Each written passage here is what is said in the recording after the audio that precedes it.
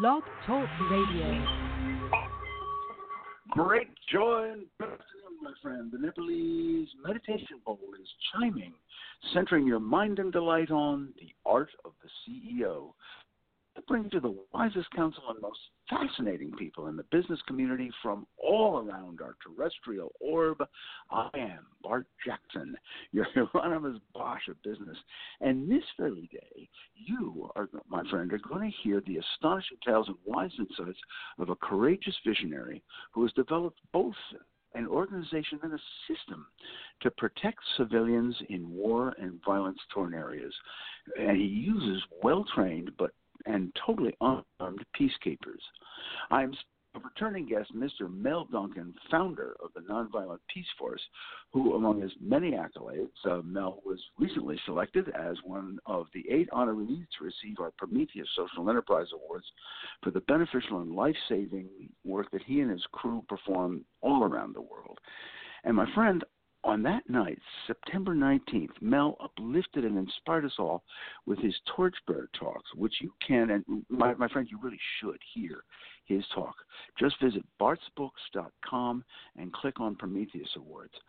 And if I may repeat just one thought that I employed while introducing Mel that evening, I often said, and on previous shows, that Mel sends unarmed peacekeepers into violent situations.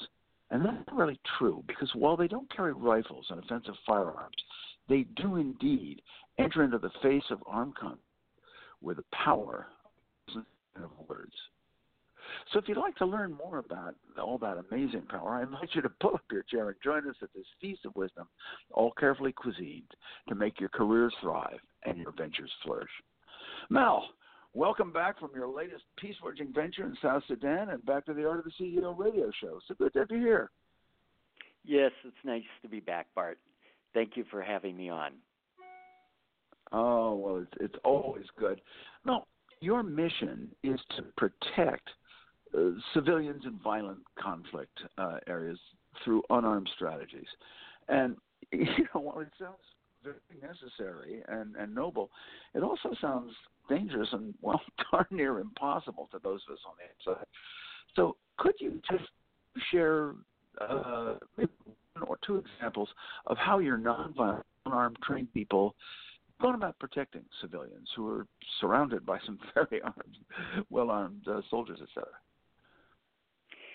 I think first it's important to emphasize that disciplined and strategic nonviolence does effectively protect civilians and prevent violence in a variety of the most violent places in the world today. A couple of examples of how that work is done. As you mentioned, I just returned from South Sudan, where there has been a war that reignited in 2013. Women staying in camps for internally displaced people have to leave those camps every day to collect firewood because they have to cook. They walk into the bush, and routinely they have been attacked by either government soldiers or rebels.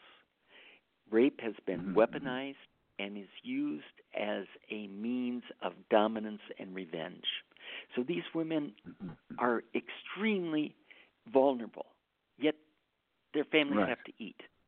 What we find, if we send 3 to 5 of our unarmed civilian protectors with 20 to 30 women, those women are left alone. They have never been hurt. That has been 100% effective. Mel, could I interrupt you right there? I just want to stop. Now, first of all, I want to have two things just instantly come to mind. First of all, are the protectors men, always men, and what do they say, or what does their presence do? First of all, about 50% of our unarmed civilian protectors in the field are women, and that's extremely important in terms of our ability to protect. Right. It's not so much what people say at the time. Our power, if you will, depends upon building relationships with all of the people in the community, including the combatants, whether they be part of the government or whether they be rebels. We certainly don't agree with them or side with them, but we have to know how to communicate with each other so that when we walk through the bush in our blaze orange T-shirts, people already know who we are, and that's essential. We just can't walk into a strange place and expect to be able to protect people. Sure. Okay, so you and it's a lot of it is just that presence, and that has proved successful. I think that's it's both surprising and wonderful, quite frankly, to me just sitting here listening to that.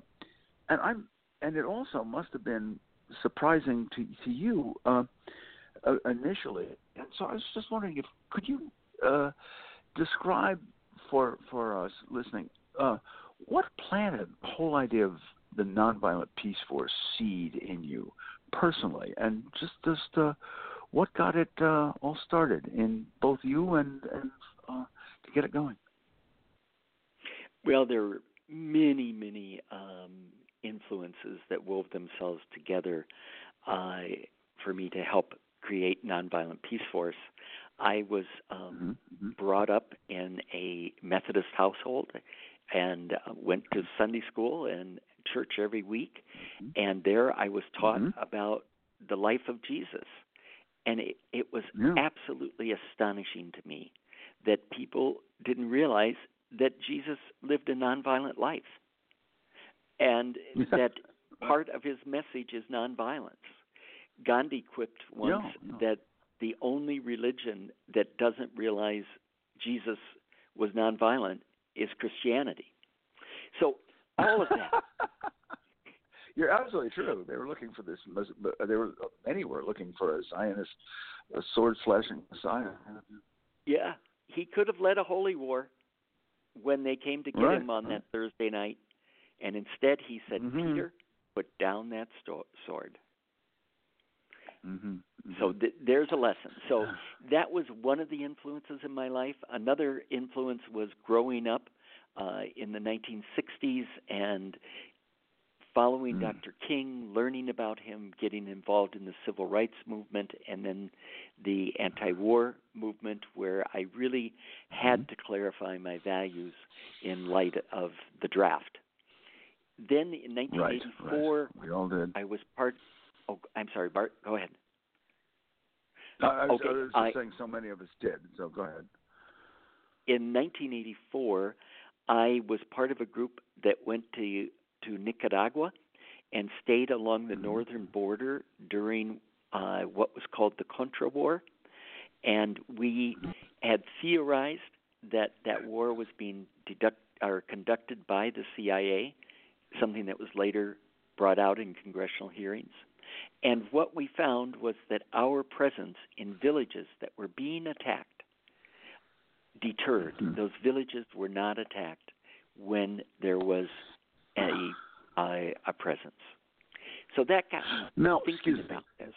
Why were they not attacked? In your estimation, why were they not attacked? There's always multiple reasons for our ability to protect. In that instance, the Contra War was being orchestrated out of the U.S. Embassy in Honduras. And the CIA was training and helping to direct that war. We found that to kill an American citizen in a covert war was just way too much of a public relations problem. And so the CIA was telling the Contras to stay away from villages where we were staying. Now, there's lots of other ways that we protect, but that is one deterrence. That's how that worked that way that time. And so you, like any good craftsman, you use the best tool at hand, right? That's right.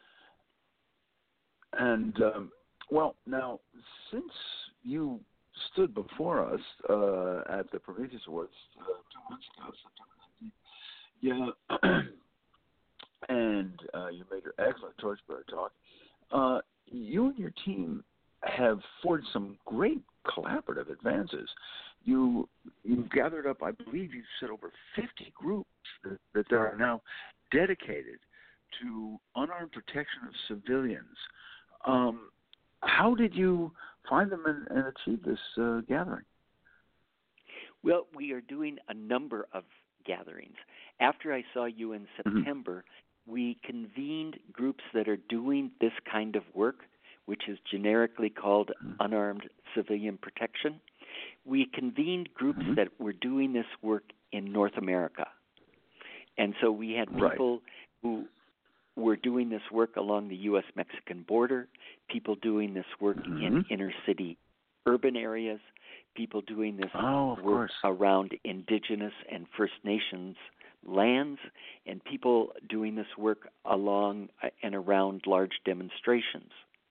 So we do this on a regional basis, Bart, and we have now engaged at about 35 different organizations who are doing this work on multiple levels.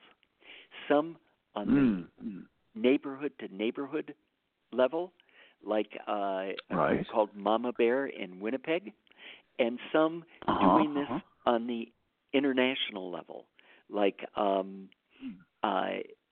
Presbyterian Peace Fellowship, who are accompanying and protecting people at the U.S.-Mexican border.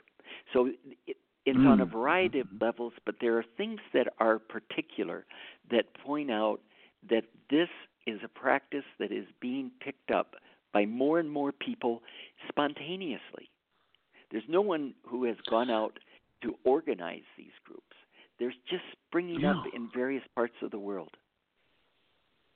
Well, this leads me to ask something. I've heard you say when we were talking before that this is sort of a zeitgeist is forming worldwide. And so what do you think? You're in the middle of it, and you see the groups forming. What is bringing about this quest for peace as sort of a defining spirit of in our particular history? What things? What elements? I think it's our instinct.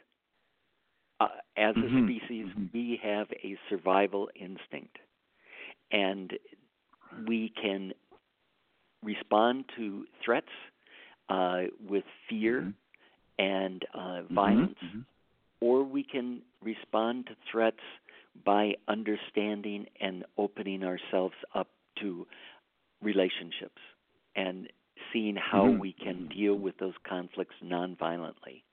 You know, Bart, there's over 70 million of us that have had to flee our homes because of violent conflict.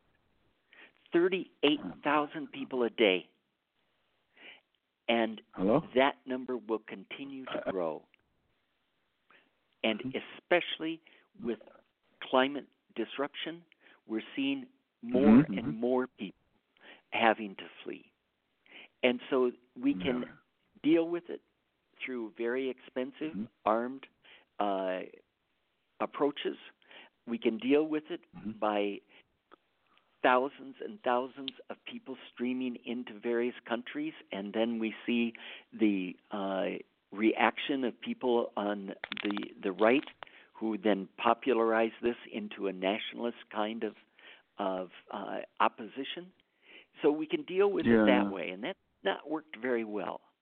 Or we can deal with it nonviolently and help people first and foremost to protect themselves, and then when they need it, to provide protection from the international community that will help them stay home and to help them prevent violence.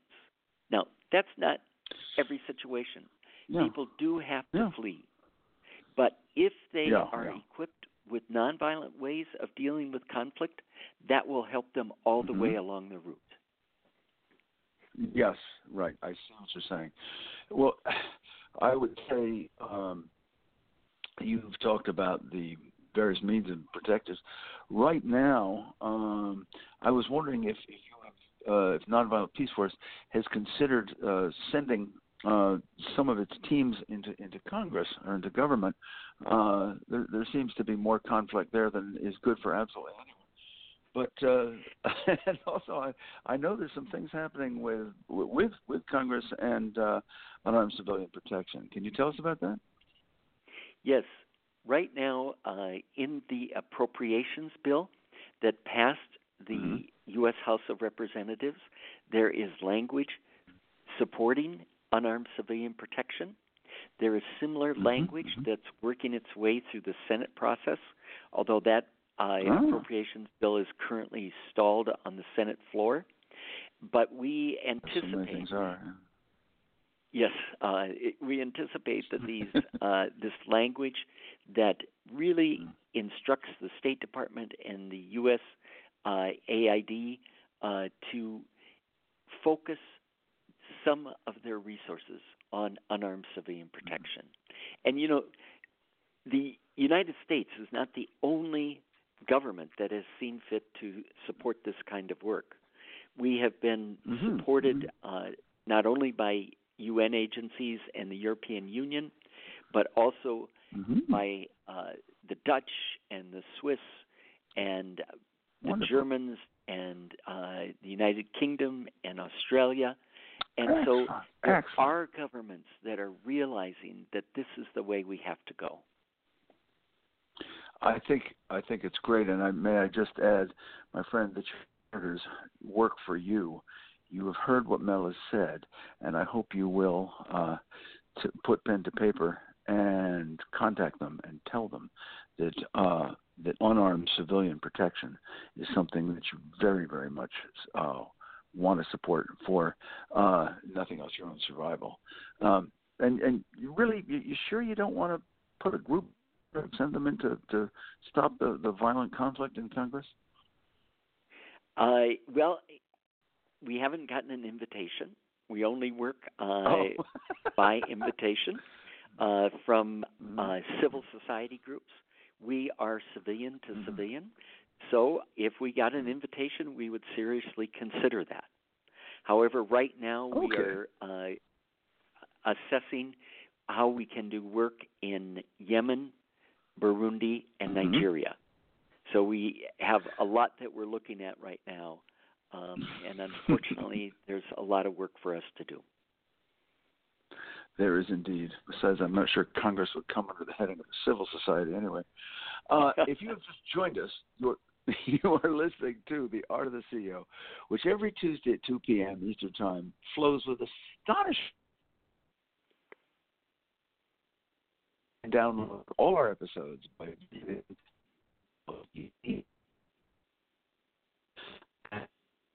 you may also enjoy our shows on C-Suite Radio Station. We're proud members of C-Suite Radio, where business is proven fertile brain with aha moment. So just visit all our Art of the CEO episodes on csuiteradio.com. Now, you mentioned a couple of the groups that are forming around the world, and you're saying that they're both local and international, and you're doing something that that really excites me. You're taking the lead here.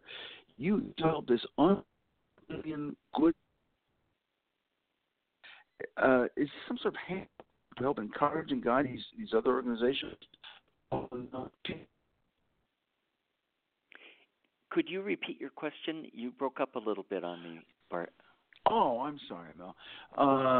I'm wondering if you're developing this marvelous unarmed civilian good practices project, and is this a sort of a handbook to encourage and guide these many new organizations to follow in a peace forging pathway? What more than that, what we're doing is bringing people together on a regional basis who are doing this work, and through a 3-day guided retreat, helping them to bring out what their work is, to validate it, to look at how it can be improved, and how it can be scaled up and made more widely available. And so we've done workshops in Manila, Beirut, Nairobi, and Minnesota. The next workshop will be in Bogota in January. And we are learning so much about the good work that people are doing in communities throughout the world. These groups are active in at least 25 areas in the world right now, and we think there's more. Great.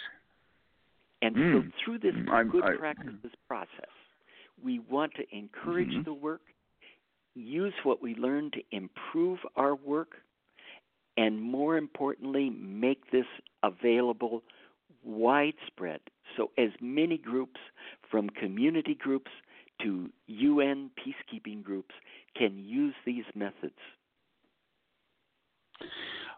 Mel, if I am listening in and I have such a group, or I'm thinking of forming such a group, how might I get in contact with you and the Nonviolent Peace Force to find out about some of your retreats and so forth? It's easy. Just go to our website, which is nonviolentpeaceforce.org, and it will tell you a lot of background on our work. And there is a place where you can email. Just put it to my attention, Mel, and I will get it and be able to respond. Great. Thank you so much. Mel continues to reveal the power of purposeful and planned peacemaking right after you and I is breached today from today's Feast of Wisdom, and allow me to offer you a few utensils for today's feast. The first utensil, as I always do, allow me to remind each of you hearing my voice that the good Lord has gifted you with the title and privileges of Chief Executive Officer of yourself. And since that's really the most important position you'll ever hold in your career, allow me to ask, will this be the day that you seek out one admirable habit, attitude, or discipline that one of your compatriots exhibits and custom tailor it to your own life journey? Or will you continue to keep your own counsel and changeless routine? The choice, my friend, is truly yours. And as a second utensil, I can sense you yearning to steep your lips into a little laughter and taste the scriptural recitation from the 102 Best Business Quips book. So I am pulling it out here. Here we are. All right. Okay. This is number 23. I love this. ID badges symbolize your organization's disbelief that you are who you say you are. They're especially prevalent in government offices. What do you think, Mel? Are most of us who we say we are? And by the way, does giving us a badge or uniform really bring about some changes in our behavior?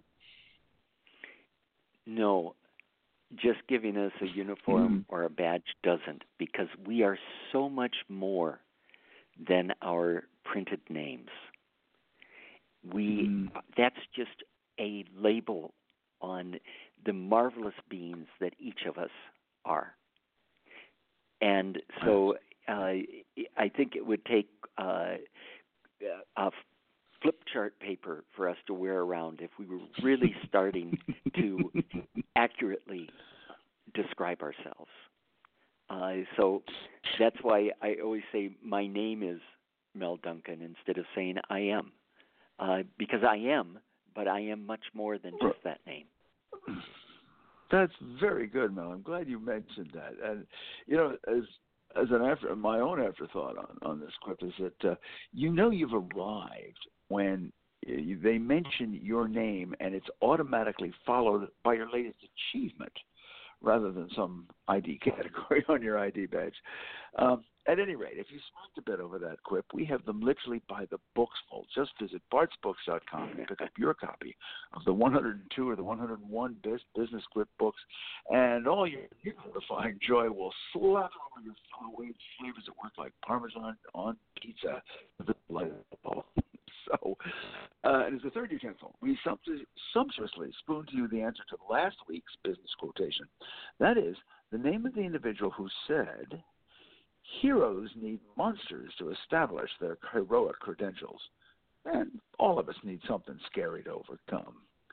Those words were spoken by none other than poetess and critic and author of The Handmaid's Tale, Margaret Atwood. Congratulations to all you winners, and stick with us because later on in the show, Blurting Your Way, comes another enriching quotation. And if you are among the learned souls who knows the author of that quote, simply scribble that sage's name down as you believe it to be and email it right off to info@bartsbooks. That's INFO at bartsbooks.com. And if you are correct, your knowledge will earn you a igniting gift, freshly disemboweled from the dungeons of Bart's Bookstore. And Mel will lay out his strategies in overcoming urban gang violence, among others, right after I make this introduction to you of the company by whose good graces we're here today. And that firm is Prometheus Publishing. And this very day, Prometheus Publishing would like to invite you to look at a book that's helped a great many women break through and gone upwards in their careers. It's entitled Behind Every Successful Woman Is Herself. It's really a gem of a guide embracing the thoughts of leading business women, and it provides techniques and disciplines and those all-important attitudes for ladies who want their career and their ventures to soar meteorically.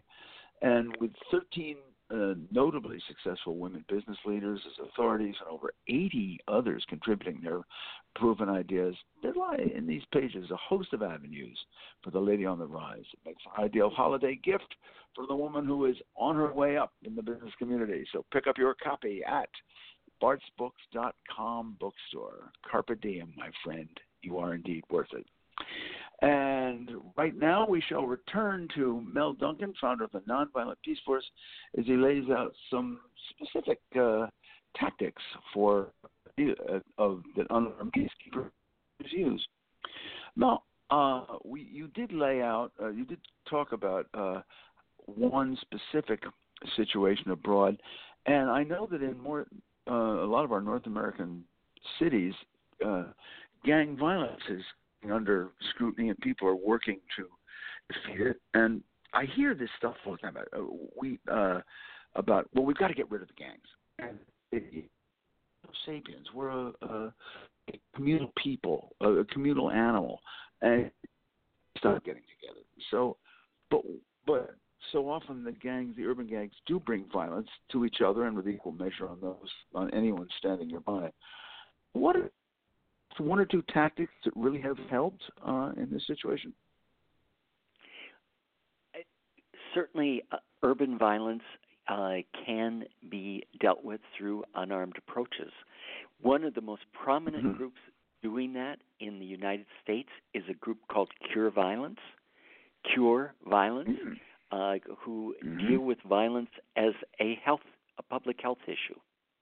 And they will recruit former gang members, people who have credibility in that neighborhood on the street, and have one approach that they call violence interruption, where if a person is killed, tragically, usually a young man, the interrupters will go to the hospital, the home, the gang of the young person who was killed, and work with people not to retaliate, not to go against the other gang who committed the murder, but to deal with this in other ways.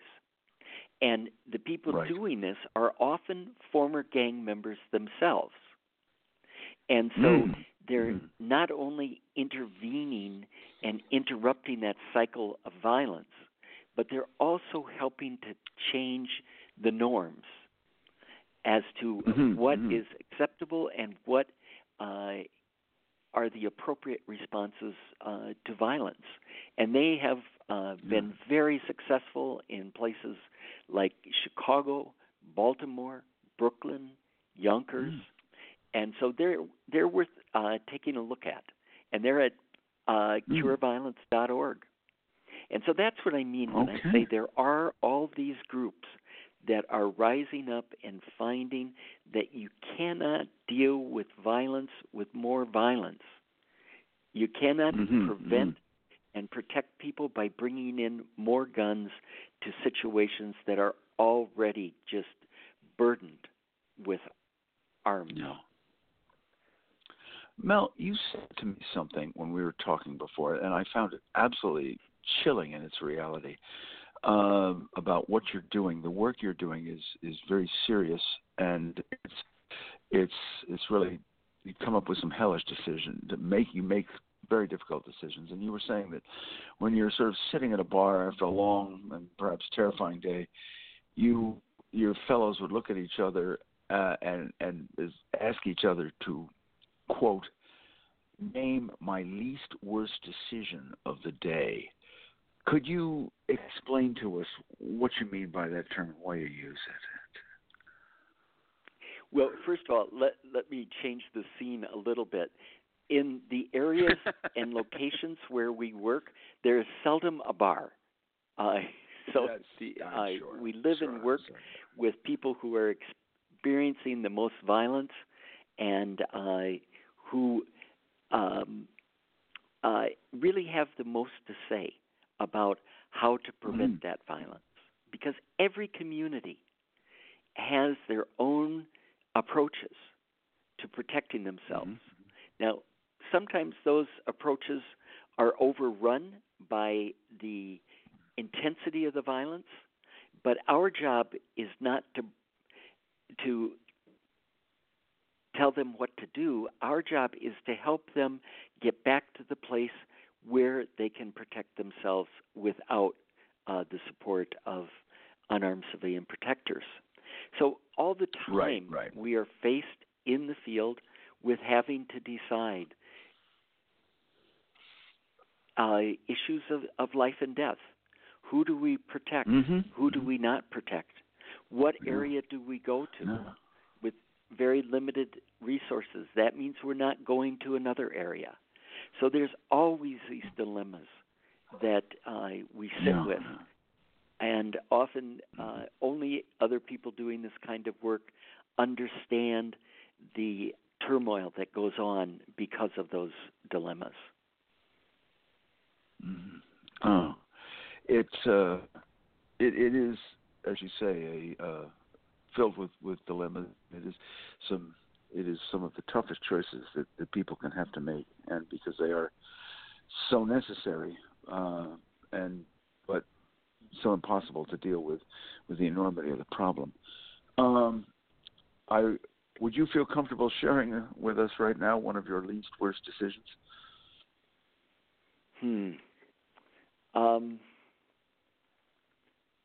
Let me think. For me right now, it is deciding where it is that we will focus our resources in terms of the development of new projects. And that always means that we're not choosing another area. And those decisions are excruciating. We go through a thorough assessment process, but sometimes we have to say no to groups that really do need our assistance, but we simply don't have the resources. And those are some very difficult decisions to make. Oh, I'm sure. No,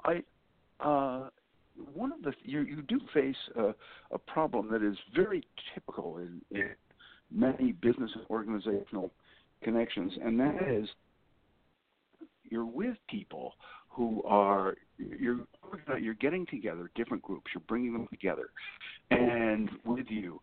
And I was wondering, what's the attitude when these groups come together? Everyone has built up their own turf, if you will, their own method of doing things. What is the attitude of the groups when they do come together? Well, first of all, we start with those peacemakers and human rights defenders who are already in those communities.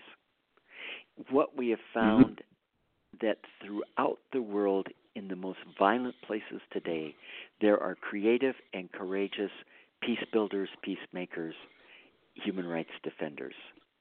More often than not, they're women. And so we find often when we join together, there's more of an attitude that we're already affirming the work that they're doing. We don't go into a community to do capacity development. It is much more capacity recognition. And so those infrastructures, those people are still there. There are always people who are looking for ways to build peace. And I think that that's an important message that we need to get out. And that is that there are more peace builders, more peacekeepers, more unarmed civilian protectors, more conflict transformers, more mediators, more civil resistors. There are more of us on the planet today than ever before in history, and that number continues to grow. And that is what is so exciting. And at the same, and Mel, I know that you are working with them all. I think it's marvelous. And I just wanted to, and while it's expanding globally, I did want to sort of turn to one specific need that you have. I know that many of the people who are hearing us now will want to help in both spiritually and physically and financially. And I know that you're battling to prevent a particularly massive genocide, and we won't go into the details because of the agents in the field. But could you tell us how our listeners might be able to contribute and donate and fight this upcoming genocide? Well, thank you for bringing that up, and because we don't want to risk the people who are doing this work, we aren't talking about the place publicly. But genocide and atrocity crimes can be prevented if there is enough early intervention and work on the ground. And so we are involved with that really in a number of places. And the earlier we can get in, the more we can work with people and build relationships, the less likely there is to be atrocity crimes. More community. And how might violence. we go about contributing to help with that, to get those boots on the ground early? Please go to nonviolentpeaceforce.org, and you will see a donate button, and we can take your donations through credit cards. And if you want to send checks, please send them to 2610 University Avenue West in St. Paul, Minnesota. That's where our U.S. office is. And the zip for that is 55114. All right. Excellent. Mel, this has been so enlightening and so hopeful to have you come on the show and tell us how, in the face of what can be so horrific, that so much progress is being made, and it really just sends a ray of hope in perhaps some grim times. So I thank you so much for coming on, and bless you for doing all the work you're doing.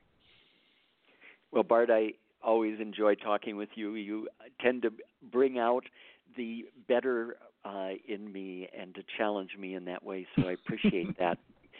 I do want to give one clarification, and that is, while one of my influences was growing up in a Methodist church, Nonviolent Peaceforce is totally non-denominational.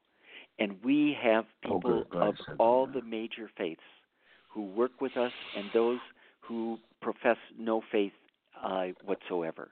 And so we need this. We're welcome to people, welcoming for people who are of many different religions or hold no religion whatsoever. Okay. Thank you very much, Mel. And I think people should know that. And I thank you for bringing it up. And thank you for coming on the show. Thanks, Bart. I really appreciate it. Okay. All right. So as we round out today's feast, I am Bart Jackson, your curator of business wisdom, leaving you with today's business quotation. the chief value of money is that one, that is, who said, the chief value of money is that one lives in a world in which it is so completely overestimated. As a hint, this social was the same ones who, when he cut the Scopes monkey file, he said, it's even harder, to believe that descended from man. And remember, if you know the author of this quote, scribble the sage's name down as you believe him to be. Send it right off to info@bartsbooks.com to win a career-igniting gift from the dungeons of Bart's Books. Be sure to tune into the others, because The Art of the CEO is coming up to its 300th episode, and we are celebrating this special show in which we gather the most wise and hilarious and really the most helpful business advice from this vast store of business knowledge and this half-vast store of knowledge from the host. So get set to laugh and jot down some aha moments from the advice of the masters.